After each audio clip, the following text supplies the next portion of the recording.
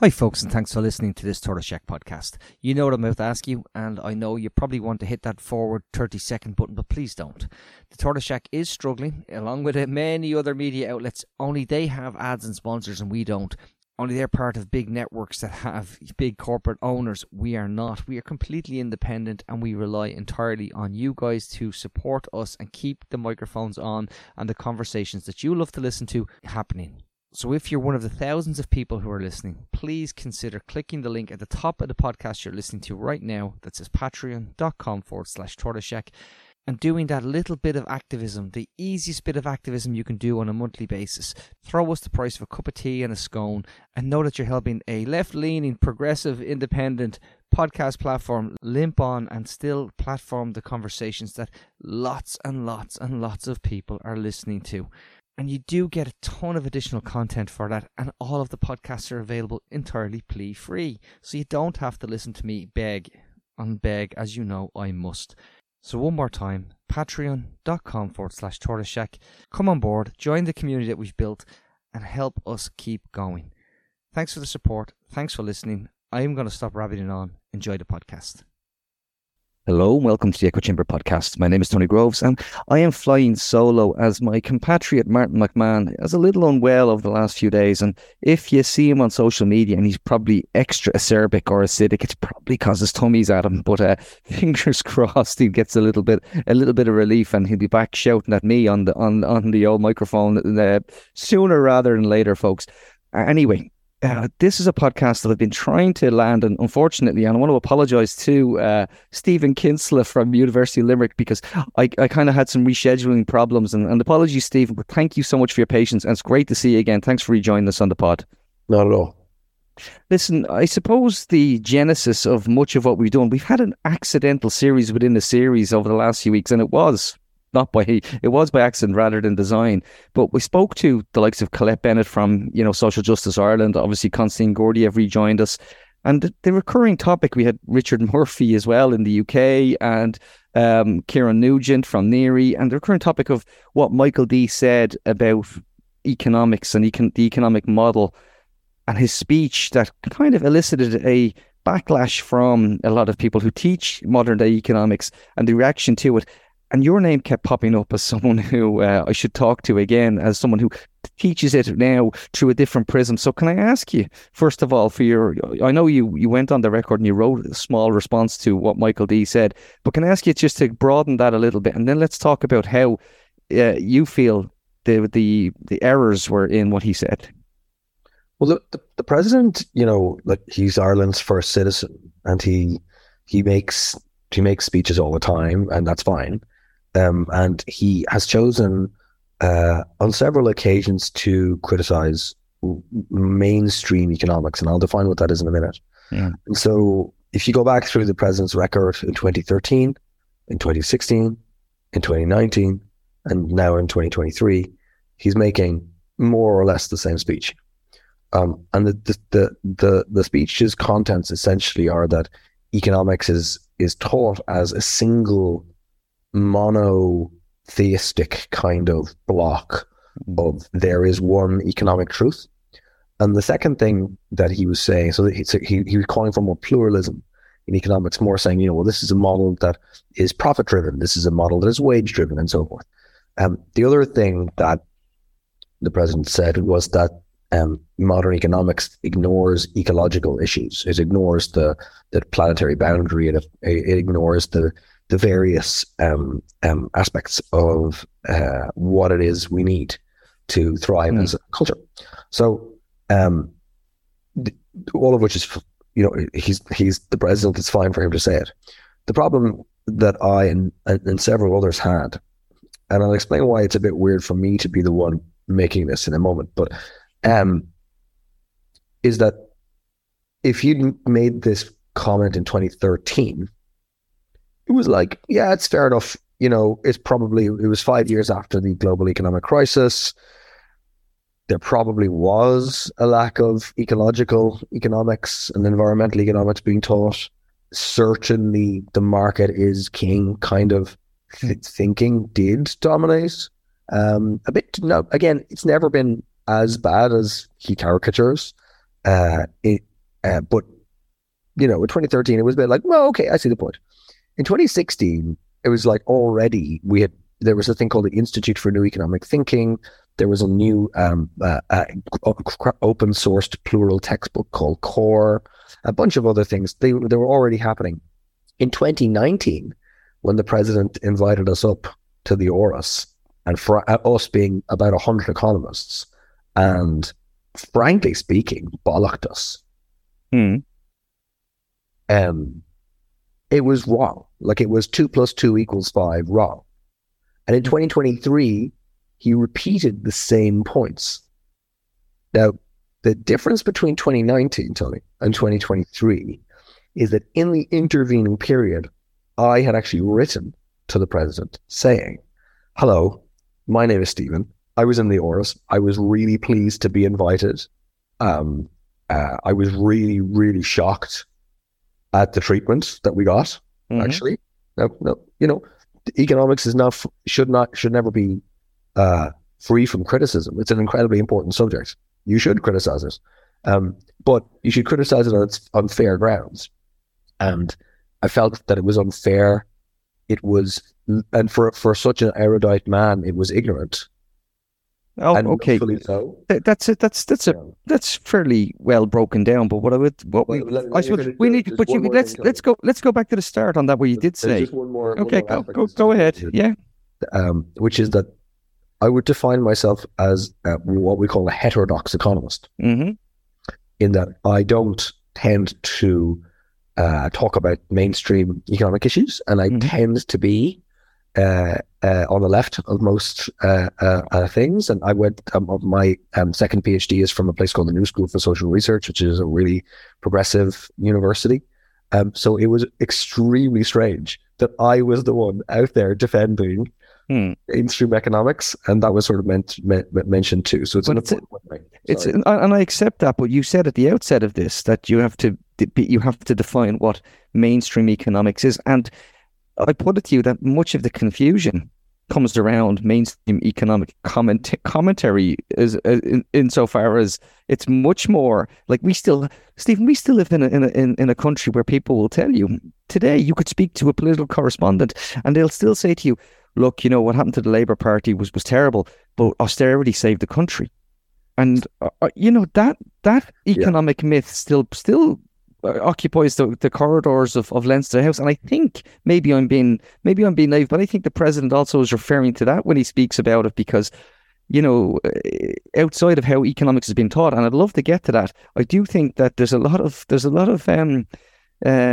still a narrative that pervades around it, and it's this kind of, and it fits a comfortable thing that we cut ourselves out of it, rather than when the ECB changed the rules and primed the pumps, and that's what actually happened for not just for us, but for many other countries that were struggling through it.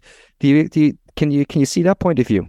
Yeah. So I think I would separate out, and my criticism of the president's comments is built around the idea of what is actually taught in economics, which is the point that the substantive point he was making was that what is taught in economics is not plural enough. In other words, it doesn't allow for different points of view, and B, that it doesn't allow for ecological kind of sentiments and the idea of sustainability.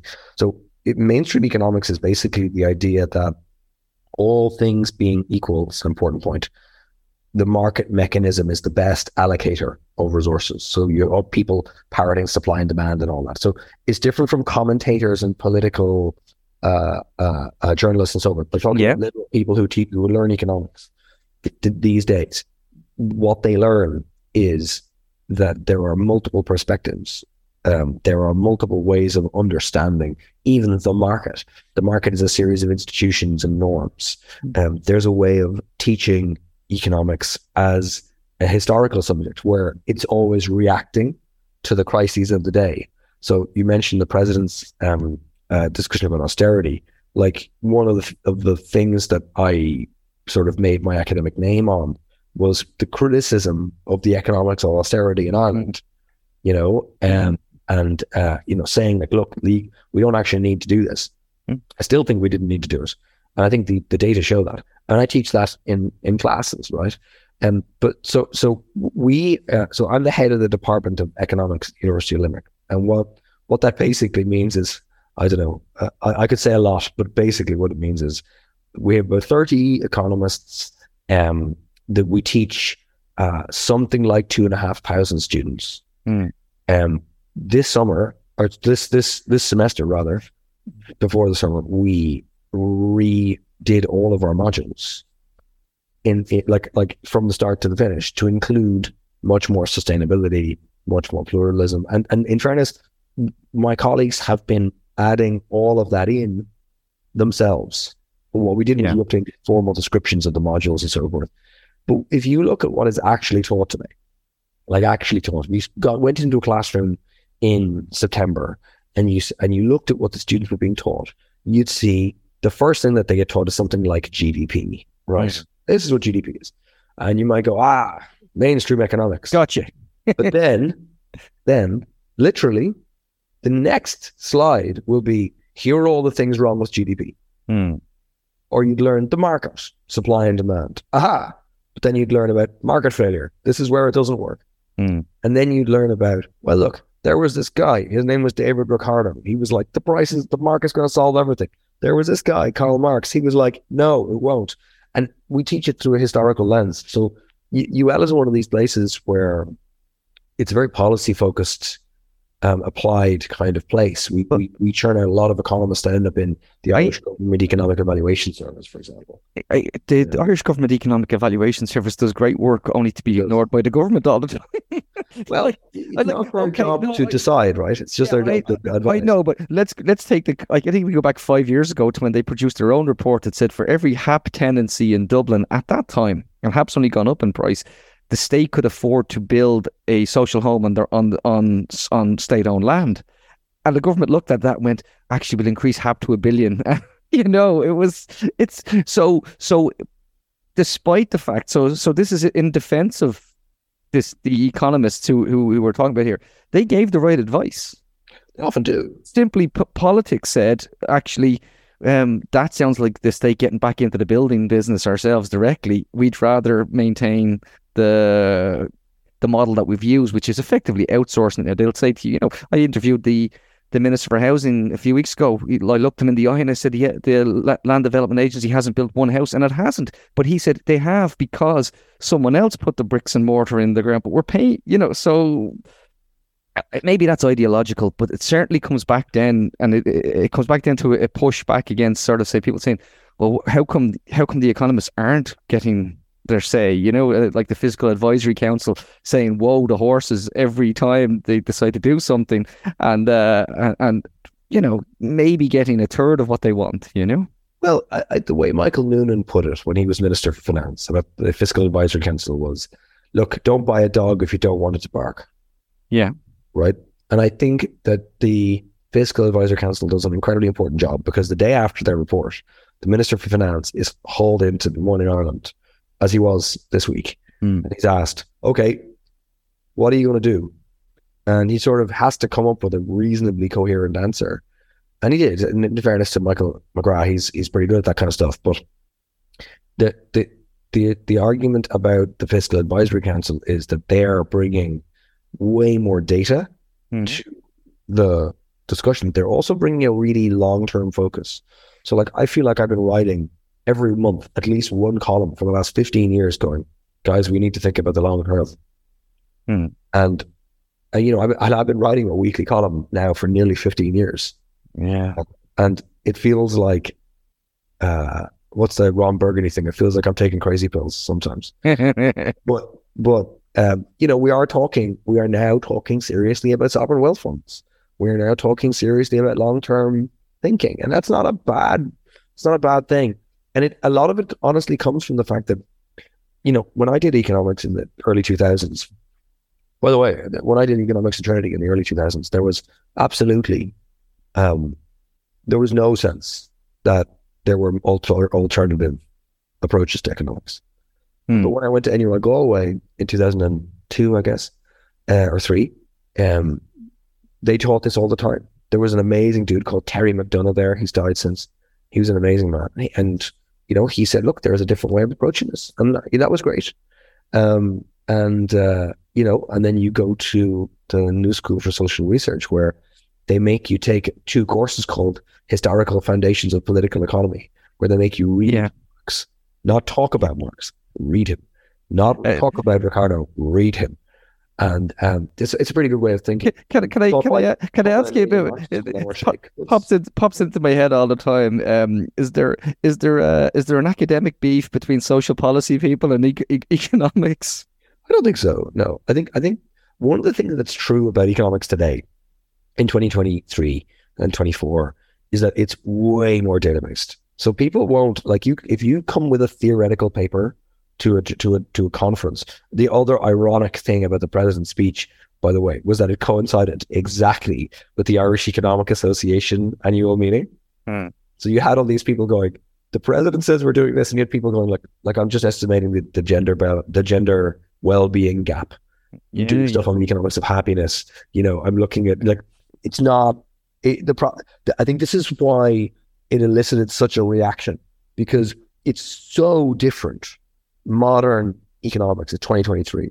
Modern economic. You're saying modern economic teaching is so different. Oh no, but modern economic research as well.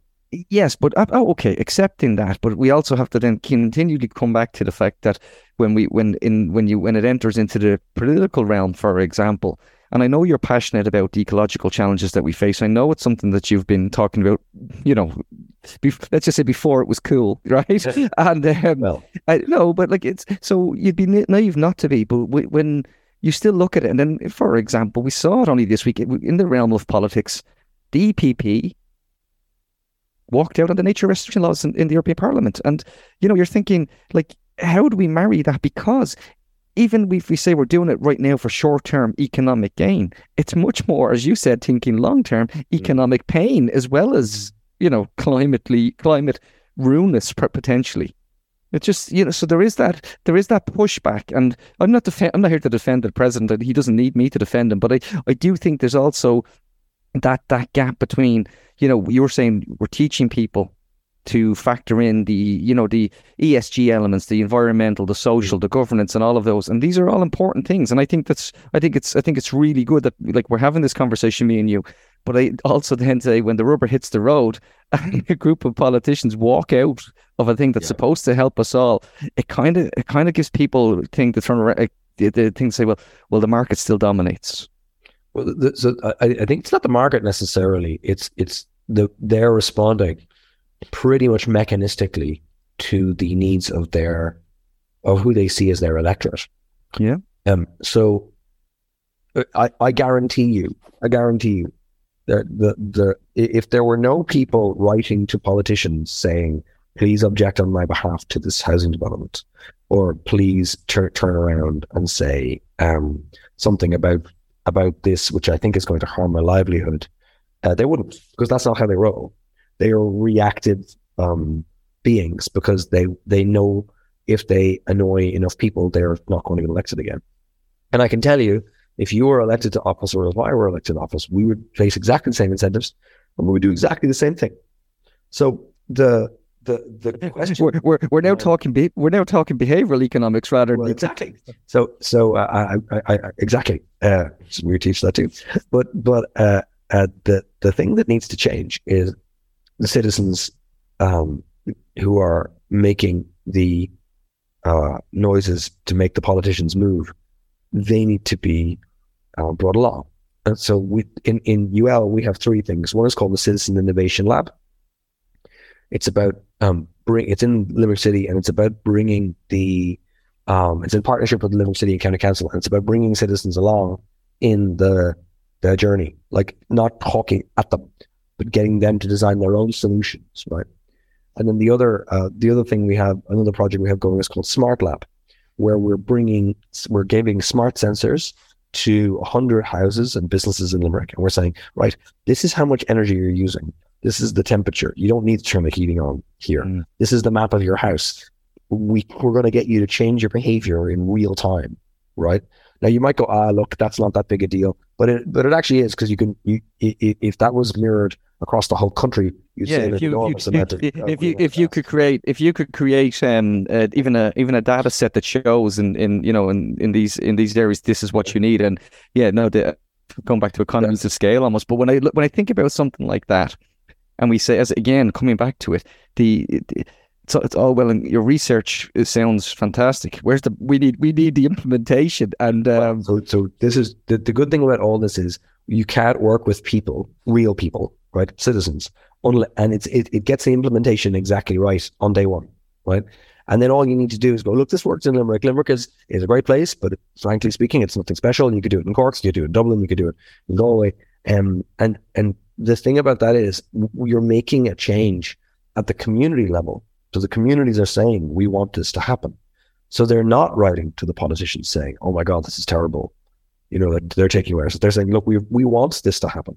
So yeah, but Stephen, you're talking about now incentives instead of, because we always say carrot and stick, okay? And unfortunately, a lot of the time, we have these discussions all the time with people who, like with the best will in the world, not everybody has currently in the current model the 35 grand it'll take to retrofit a home. But if it's something like a smart thing can actually say, well, this will reduce my output, then it actually might encourage them to do something else, take it a step further on. And it's I was talking to somebody yesterday, and they were saying, oh, the dereliction grant of 70,000, that's the thing that's changing the behavior. Yeah. Right. Yeah. And so when we think about this, we have to be very clear that people, especially in Ireland, our Irish people are by and large smart, pragmatic. On average, you can say to somebody, look, it's worth your while doing this, throw in a few quid, go to the bank, go to the credit union, do this. The state's going to cover 85% of it, and you should give it a go. And for most people, especially as we get wealthier, in the next, say, 10 or 15 years, and we will, that kind of change is going to be very welcome and very useful. Now, there's if you break the distribution of Ireland into fifths, the first and second quintile of the income or wealth distribution can afford all this crap anyway, right? Yeah. Third and fourth could probably, with some help. The fifth will never. So you have to have so you turn around to the third and fourth, and if you've half a brain, you turn around to the third and fourth and say, we'll get you an interest-free loan. We'll get you, we'll get you an interest-free loan, and you say to the bottom quintile, we'll cover you for free. We're gonna give, but at the same time, when you look at these things, as you say, if you give the brakes to the guy at the top, he buys a Tesla and parks it beside his Volvo SUV, So, and I say that as someone who lives beside people, as I see down the road, that the most expensive driveway ornament in Glasnevin is a Tesla. Really? Because there's some Teslas. If I'm jogging along Griffith Avenue, I'm seeing Teslas, but they're driving the Jeeps. They're. Oh, that's interesting. We don't have many Teslas down here, but what is. Or maybe just not where I live. But what is interesting is that is I think the Tesla thing is gonna that bubble's gonna burst. Yeah. Yeah, but I think the reason that the subsidy is being withdrawn is the fact that the car industry is moving there anyway. So the next car you buy, it's just gonna be an electric car. And the price of them is going to come down. It's going to be grand. And there's the market mechanism in action. Actually, that's a really good thing, because you can divert that money into other things. Have you had Eric Lonergan on your podcast? Yes. I was speaking to Eric last week. Not on air. We're talking about a new pod next week, hopefully, on the idea of the sovereign wealth fund and because Eric, for listeners' benefits, has written a couple of really good books. His most recent one, Supercharge Me, was about some of the incentives we need to do to move things along. Yeah, we're carrying you should have my brother on. Actually, you should have Peter Kinsella. Well, let's do that.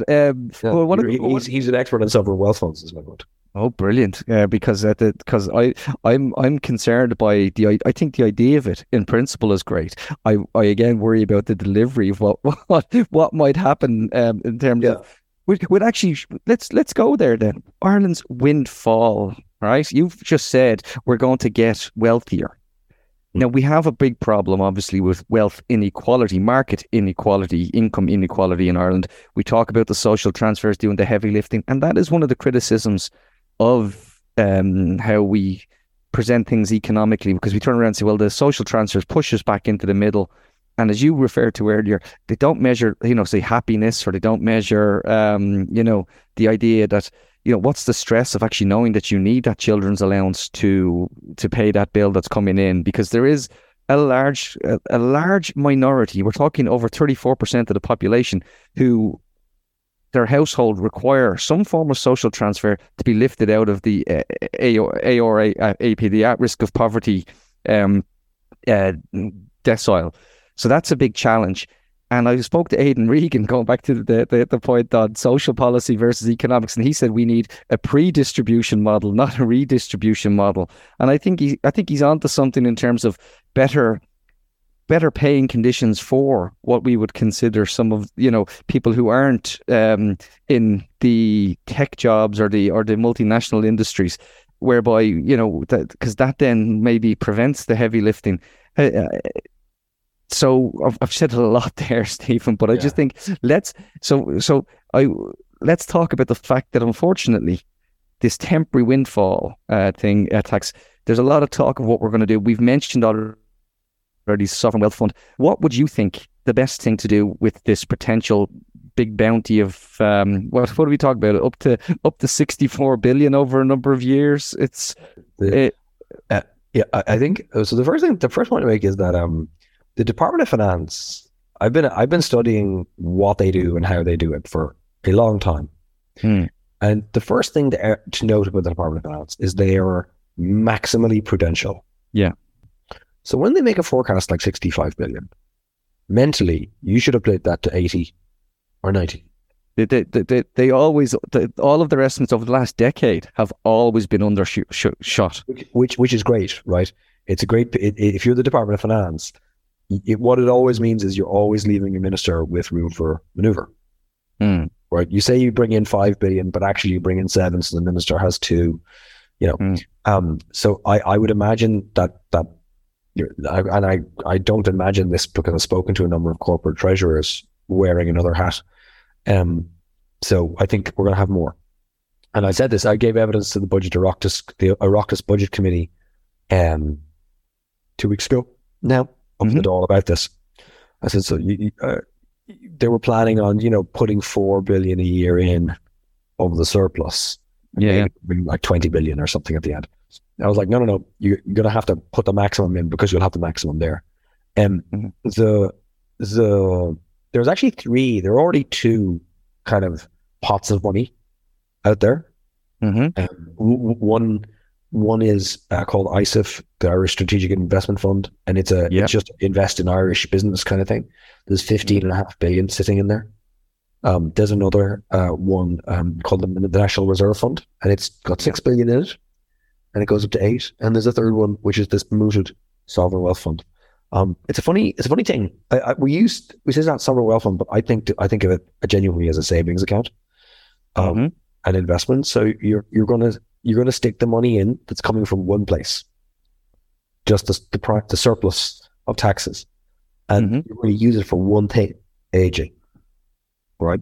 So if you just think about this, the sources of funds is just one place. What if we get one-off? What if we get revenue from offshore wind, or we, I don't know, do a privatization, or we do something? If money comes from somewhere else, we do an auction for 7G and 8G wireless bands, so forth. You can get one-off money from loads of different places. And then the uses just for aging. I can think of 2 other things that you could use that money for. The first is climate change. Yeah. Right. So you talk about pre-distribution. So with the problem with the pre-distribution as an idea is that it assumes that there's somebody else generating the surplus somewhere else. And that's not how business works. Business works, you go to work for me. You work for me. I pay you the wage at the end of the week. Right? Nobody gets paid their wage at the start of the week. I can tell you, I spent a long time working in bars and restaurants and nightclubs and was even an undertaker once. And yeah, you know, they don't pay you the wages at the start of the week, Tom. Even the university level, you get paid at the end. I get it, Stephen, but at the same time, I know what you're saying about businesses generating this, but we're talking about here, you know, because look, for example, one of the most disappointing things that I've said this before in the podcast, when Nessa Hurrigan took her stand and lost the whip for 15 months, it was that she was working on well-being indexes to try and talk about, you know, and that's something. So she lost her chair as the committee head on that, and that, you know, and that's a blow. They were quite hard on her in the interview. Did you think so? We're a little tough, I thought. Yeah. I don't know. She certainly able, like, but yeah, absolutely. And I will say I can't speak for Nessa, but I will say that we're still on speaking terms. In my opinion, she's always welcome back on to the pod, and I'm sure, no doubt she will be. But I will say, you said climate action, okay, and how that would actually help reduce people's outgoings, because they wouldn't have to pay for, they could reduce bills, it could make public transport more efficient, it could, you know, it could make actually quality of life better rather than just having to do it. So, but here's something I'll say to you now, and I'm interested to get your thoughts on it. I also think we should immediately, not now, not in a year or two, but immediately increase Ireland's overseas aid from 0.4% to 1%, which is where we're supposed to go to by 2030. We should do it now, because much of the money we're taking, Stephen, as you know, is currently because of intellectual property rights, profit shifting, that our system that we use. So an easy win right now would be to go from 0.4 to 1%, and we wouldn't have to wait 6 years to do it. We could just do it, and you know, at least we'd feel that we're helping those other countries that maybe you know, they definitely need it more than we do, if we could do it with that. Oh, look, that's a great idea. And I think one of the things that I really do, I think that's a brilliant idea. I think one of the things that we tend to forget is, and I think it comes down to our national self-image, is that we are one of the wealthiest places in the world now, right? I mean, and I know there are people who will say, oh no, like it's all intellectual property, it's all fake. A lot of it is not. They're like, I use GDP as sort of an idiot stick. If you talk about this thing, we know you don't know what you're talking about in the Irish context. But there's no doubt that the Ireland that we live in today is vastly wealthier in real terms than it was 30 years ago, and our kids will be wealthier than us again. But to make a point about, God, I hope so. Like, God, that's it. Because you know, you really believe that, do you? Yeah, they will. Now, you can argue that there will be that. You see, this is the thing about Ireland, right? And this is the thing I've been writing about for so long. I feel like I should apologize to listeners as well. I've got a bit of a chest infection. That's so I'm like, I don't know, auditioning for Batman or something. The thing that the thing that is absolutely true is that societies in general over the last, say, 250 years have progressed, and I don't mean grown in the GDP got bigger thing. Progression, like progress is a genuine thing. It's a real thing. It has happened. The issue is that we have not up to now been able to decouple that from carbon emissions. Mm-hmm. We are seeing massive changes. I was up in Tullamore last week, giving a speech at the Board Namona Accelerate Green event. I tell you, if you start reading the stuff, you get really depressed because it's like doom, and then you meet people trying to do something about it, and you're like, oh, okay.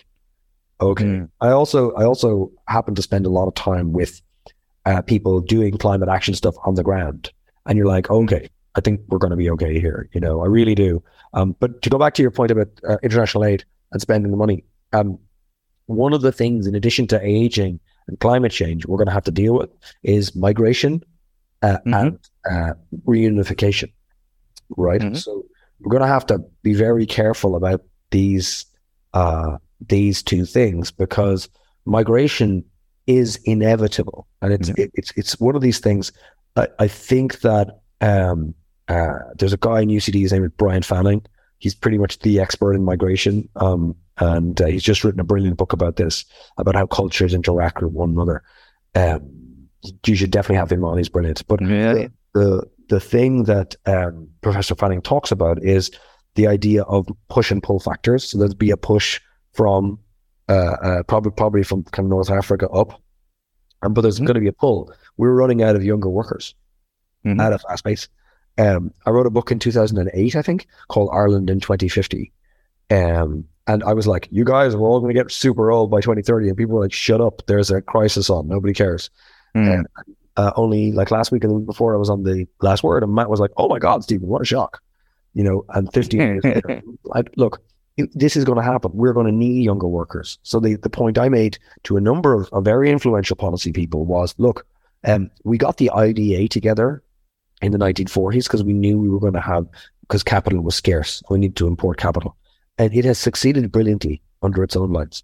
It succeeded so brilliantly that now we have a problem of what to do with all this extra money. I think we're going to need a version of the IDA for labor. Highly. You're talking almost like a human capital development agency. Yeah, well, the LDA is already taken. No, I said human. I said human capital, and the LDA. I do genuinely think that if you look to the future, like in the next 20 years, you look to a world where, and I'm working on this program called the Immersive Software Engineering Program. Yeah, I've seen you post about it. What is incredible about this, if you met these students, like they are exceptional people, right? They're, UL economics students, like you can't be around these people and not feel better about the future. But if you met these people, these software engineers, you'd be like, it's going to be grand. They got this. Their idea and their conception of where to work and where to be, it's totally different. They can work anywhere in the world. Anywhere in the world. So if you got that skill and you can work anywhere in the world, why would you come to Ireland? Right? Imagine that there was a powerful body in the middle of the government apparatus going, guys, the biggest problem at the moment is there aren't enough parks. The biggest problem at the moment is there aren't enough houses. And when you have IBEC, it's always an interesting thing to listen to.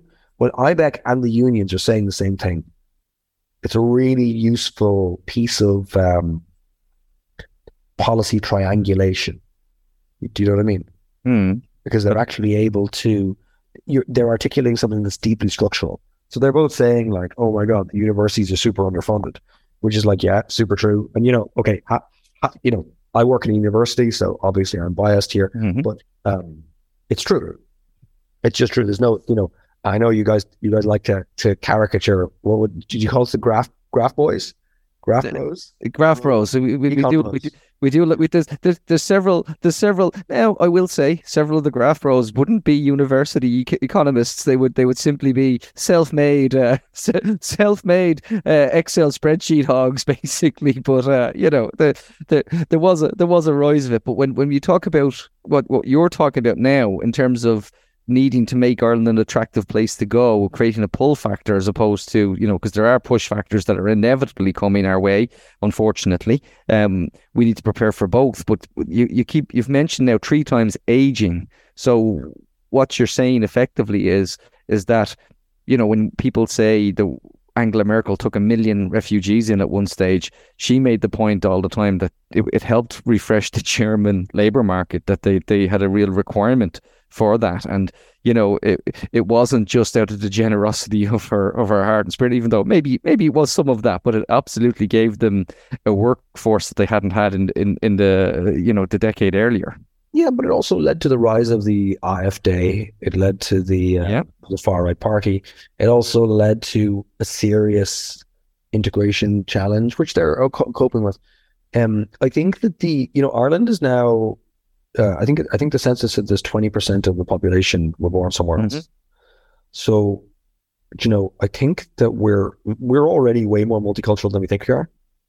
It goes back to one's self-image is it's always a lag. It's always behind us, and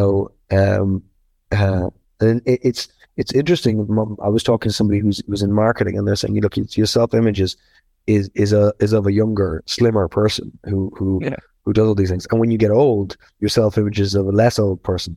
So there's some kind of equilibrating mechanism. And so you see people, active aging stuff is they're all people basically in their late 50s, like going for runs and stuff. But the market is for people in their 80s. It's the same thing, it's all for people in their 20s and stuff. So there is something about our national idea about this, which is we tend to think about ourselves as the plucky underdog as opposed to the wealthy. We tend to think about ourselves as maybe not. Accepting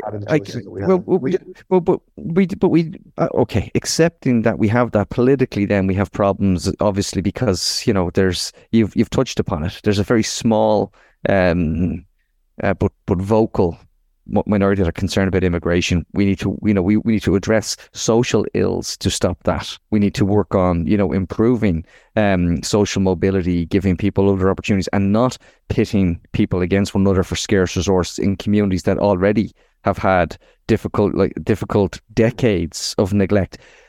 Tell me, I want to ask the big question: what would be the dumbest thing we could do with our windfall, Stephen? Reduce taxes.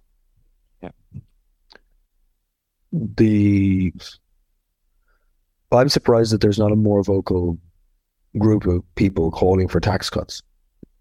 I'm really surprised. There's actually very few people. Yeah.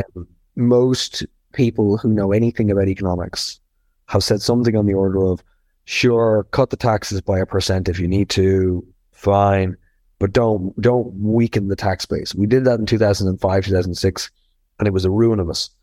Don't do it again. The reality of, politics is important here, right? We don't live in an economy. We live in a political economy. These guys, if you're sitting in the Minister for Finance chair, yes, you have to steward the public finances, but you have to get re-elected. And I think we tend to bring the politics in when it suits us and take it out when it doesn't. You can't divorce politics from everything else.